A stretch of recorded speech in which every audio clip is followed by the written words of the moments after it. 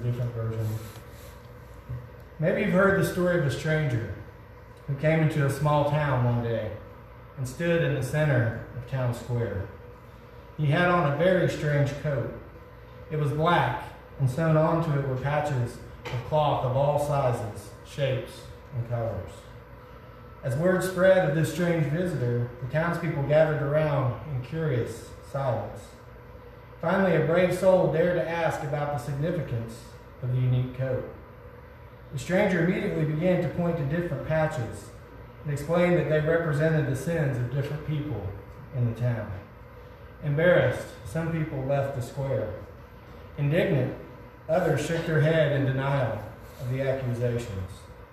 After explaining every patch and denouncing every sin, the man turned around and headed out of town. Now on the man's back was a dark patch of cloth that covered almost his entire back. The townspeople wondered out loud what and whose sin that patch represented. Suddenly a voice rang out loud and clear. That represents his own sin, for he is willing to point out the shortcomings of others and yet fails to see his own. Now, that's a story from Feasting on the Word. Perhaps you've heard. I suspect it's probably been told in a few different ways. But the Bible kind of has its own version of that story. In Matthew 7:3, we see the words, "Why do you look at the speck of sawdust in your brother's eye and pay no attention to the plank in your own eye?" Both the story I told and the scripture, both describe undesirable behavior. That is, of pointing out the sins of others while failing to see our own. And so there's two things, friends, that we have to unpack today. The first is we have to work hard to do the hard work of avoiding pointing out the sins of others, of our brothers and sisters, in all the places we gather. But equally as important, and perhaps sometimes overlooked, we need to create space to recognize our own sin. And as I have often said, it's a beautiful thing when seminary reading helps in sermon preparation. I'm going to share with you some words from Dorothy Day about knowing ourselves. Now, Dorothy Day has a book called Selective Writings. It's actually a book written about her writings, not by her. I'd like to share with you just some background on Dorothy Day. She is known for her work. She passed some years ago, but she was known for giving up about everything that she had and living a very simple existence. And she worked with the poor all the days of her life. And she's known as one of the greatest advocates of people when you start researching that ministry has ever seen. So in speaking about knowing ourselves, Day states, much as we really want to, we don't know ourselves. And she questions, do we really want to see ourselves as God sees us? Or even how our fellow human beings see us? Could we bear it, weak as we are? And she goes on to write, we do not want to be given that clear inward vision which discloses to us our most secret faults. And I think she writes much more, but I think that's enough for us to ponder for this morning. Notice how she refers to God. She refers that God sees us, how God sees us, and also she refers to how people see us. Now, I'll always argue that the way God sees us is most important. But I do think it's interesting that she calls out, how do people see us? Because I would argue that people see us and they perceive God in our actions. And so the question we should ponder is what would others say about us through our actions? I think those are interesting questions. I think we should just hold on that for a little bit as we progress forward. We'll come back to it. And so in the scripture today, we see it's about choices. Choices about food, choices about which days are holy. And we see that some people in the scripture, they eat anything. Some choose to only eat vegetables. Some observe certain days, but others observe other days. And we also see Paul very clearly speaking about the danger of judging others. And that is also a choice. Just as food is, judging folks is also a choice. And Paul opens his words with the words of welcome. Welcome those who are weak in faith. but not for the purpose of quarreling over opinions. Now, we could argue what constitutes weak faith and what constitutes strong faith. Perhaps we could do that one day, but today that's not my purpose. What I want to say is that the scripture really seems to focus more on the spirit of those in discussion, how they treat each other, of not letting differences of opinion get in the way of Christian fellowship. And for Paul, the Christian fellowship is at the center. And we know in life that we have differences. That's nothing new. We also know that it's probably our human tendency to judge other people. We judge other people's actions. And when we make judgments on people's actions, then the question becomes, are we really making an assessment of their faith? And I think judging others is compounded when we view the level of someone else's faith as their cause of weakness, our perceived cause of their weakness. In the context of judging others, we might have the tendency to think our faith is stronger than those who are behaving in ways that we do not approve of. And so I ask you this morning, how does that sit with you? As you think about life, do you think it's accurate to say that it's human nature to make judgment about people's actions and their faith? And how do we feel about folks that don't attend church the way we do, or maybe don't think like we do for a variety of reasons? And as you think about that, what Paul is clearly saying here is our judgment, friends, means nothing. Who are we to judge the actions of others?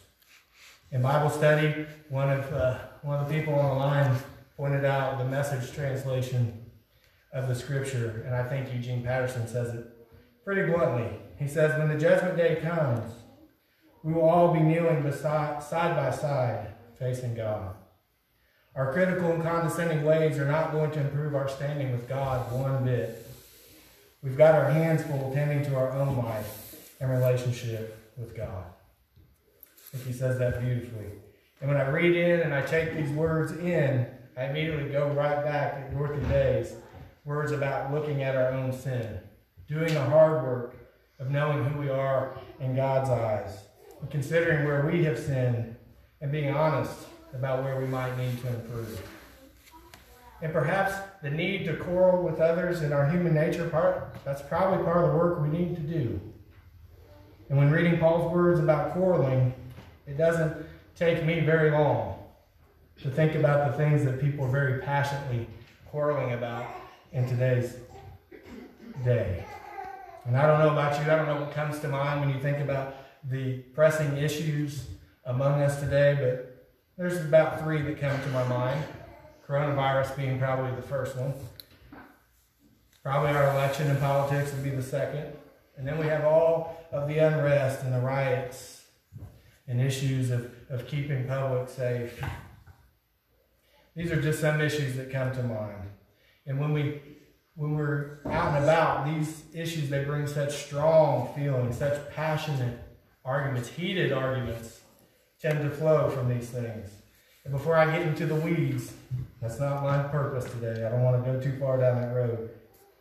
But I just want to bring us back to his feasting on the word says, for Paul, it's not about the opinions, but rather about the spirit of those who are in conversation, the spirit of how people treat each other when they don't agree. In other words, we don't always have to agree. But he was cautioning the Christians that he was speaking to on the need to treat each other with dignity and respect. That's what the issue is. Because sometimes these strong opinions and the judgment and the opposition, that can lead people to avoid each other. And that results in a loss of Christian fellowship. And that's where Paul was taking issue with, the division of Christian fellowship. And everything I've read about Paul says that he liked a good debate. He liked to argue theologically, and he was a good debater. This is about respect for each other, not the position. I'm not telling people what position they should hold. Neither was he. He's just saying we need to respect each other. We know not everyone will have the same views. And I would argue that diversity of thought is a great thing. That's what makes problems get solved. That's what brings solutions. That's what brings community is diversity. But we want to create environments that allow folks to fellowship and be individuals at the same time. And I would say that work, social media, all the various places we occupy are the environment. We can't just think about the church environments, all the places that we gather. These are all places to show Christian love. It's hard though, isn't it? It's hard for me. I have my own opinions. And if we're honest about it, some of the opinions that others hold, they just don't align with what we think and we feel so passionately. And so what are we supposed to do? I think that's the question. But surely we're not supposed to do anything. Nothing, rather. Have you ever heard the saying, hate the sin, but love the sinner? And I don't like the word hate. I don't use the word hate much. I try to eliminate it whenever I can. But what I tend to see now, when I'm out and about or when I'm looking at social media, it seems like people aren't taking that advice at all. It seems like they're actually showing as much disdain for the person as they are for the sin. It's like the person becomes the personification of the thing that's not liked. And so we're not separating the person from the behavior. Maybe it's just, I see these things on social media. I just know that in my 46 years, I have never seen so much division between people. So much arguing, so much spirited discussion. People flat out judging people in public, and it hurts my soul. It really does hurt my soul. And could you imagine if some of the comments that we read on Facebook were on a church Facebook page? I thought about that when I was writing my sermon. There'd be outrage, because the church isn't supposed to judge people. The church shouldn't be speaking about politics. The church is supposed to welcome all people. And the church should be about love. And in my notes, I wrote my point exactly. Those things wouldn't go on a church Facebook page because the church should stand in opposition to judgmental and divisive behaviors. And the church is supposed to be transformative. If it doesn't stand apart from dominant culture, how can it transform culture? Church must be different than culture. And if we just think about human nature, we don't like to spend time with people that demean or judge us. Not willingly, it's our nature to avoid that at all costs. And we choose to spend time with people who support and encourage us. And friends, that is grace. We choose to hang out with those that show us grace. Believers who are strong in their faith, trusting God's grace, is portrayed to us through Jesus Christ. And so really the scripture is about Paul telling them to love each other, and it's about radical grace. It's about the concept of a life lived without judgment, but with grace. And a message of life that's characterized by loving grace in the face of enduring disagreements. We must maintain grace. We are called as the body of Christ to be graceful. And friends, our disagreements and judgments here on earth, they're not final. God has the last word, which is what Paul is saying.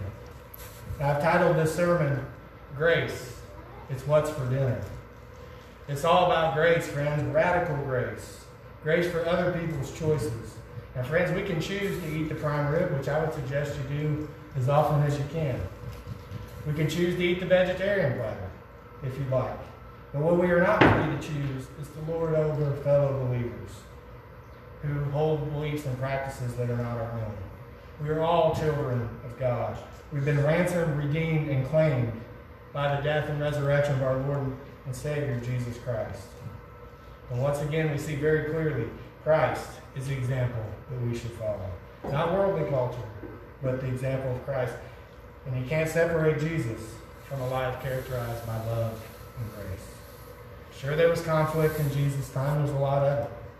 But we see a Savior that personified love and grace. And as Feasting on the Word states, conflict is always going to be based on a difference of opinion. There's also a power dynamic between the parties.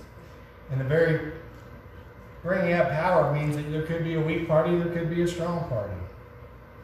The question, though, for Paul is how do we make it so that all gather as one and love Christ? And we should notice that in the midst of strong opinions in this scripture, Paul didn't take sides. He didn't take sides. He didn't tell people how they should believe. He just told them they need to respect each other. He was a mediator. His goal was to keep both sides in fellowship and to maintain respect and to hold the community together. And for Paul, the way to do this was certainly about faith. And his message is that even devout folks can disagree and still be faithful. it was also about accountability. Accountability to each other and accountability to God foremost. The one thing is for certain, for Paul and for modern life, conflict can tear apart communities. It can tear apart workplaces. It can tear apart relationships. It can tear apart a multitude of things. And we know that in life, conflict is inevitable. We may try to avoid it, but it's inevitable. Therefore, we should know how to deal with it. And as we see here, Paul provides for a prescription for how to deal with conflict. Here are the steps. We're to welcome those, everybody, especially those who he deemed were weak. Be tolerant of differences. Remember that people come to know and love God through diverse practices. Focusing on the log in our own eye and not quite the splinter in our neighbor's eye, for which is the bigger sin. And friends, the focus of the faith community, the body of Christ, the church, is not judgment. That's in God's hands. The church is called to pursue what makes for peace and what brings mutual uplifting. And as I close, friends, here are the 3 lessons I want you to learn. The first is, whatever you do for God's glory. Because in life and death, we belong to God. Number 2, find significance in your own faith journey. Focus on yourself without judging others. With the grace and love of Jesus as your focus, love and grace will become more of your focus. And with your eyes firmly fixed on Jesus, you won't be looking in the rear view mirror, but you'll be looking forward to a future with God as God continues to mold and shape us to accomplish God's plans for our life. And number 3, friends, grace is always on the menu. It was always on the menu at the places where Jesus ate with everybody that he ate. So as I close, friends, serve grace and love always. God bless you. Friends, I know that by now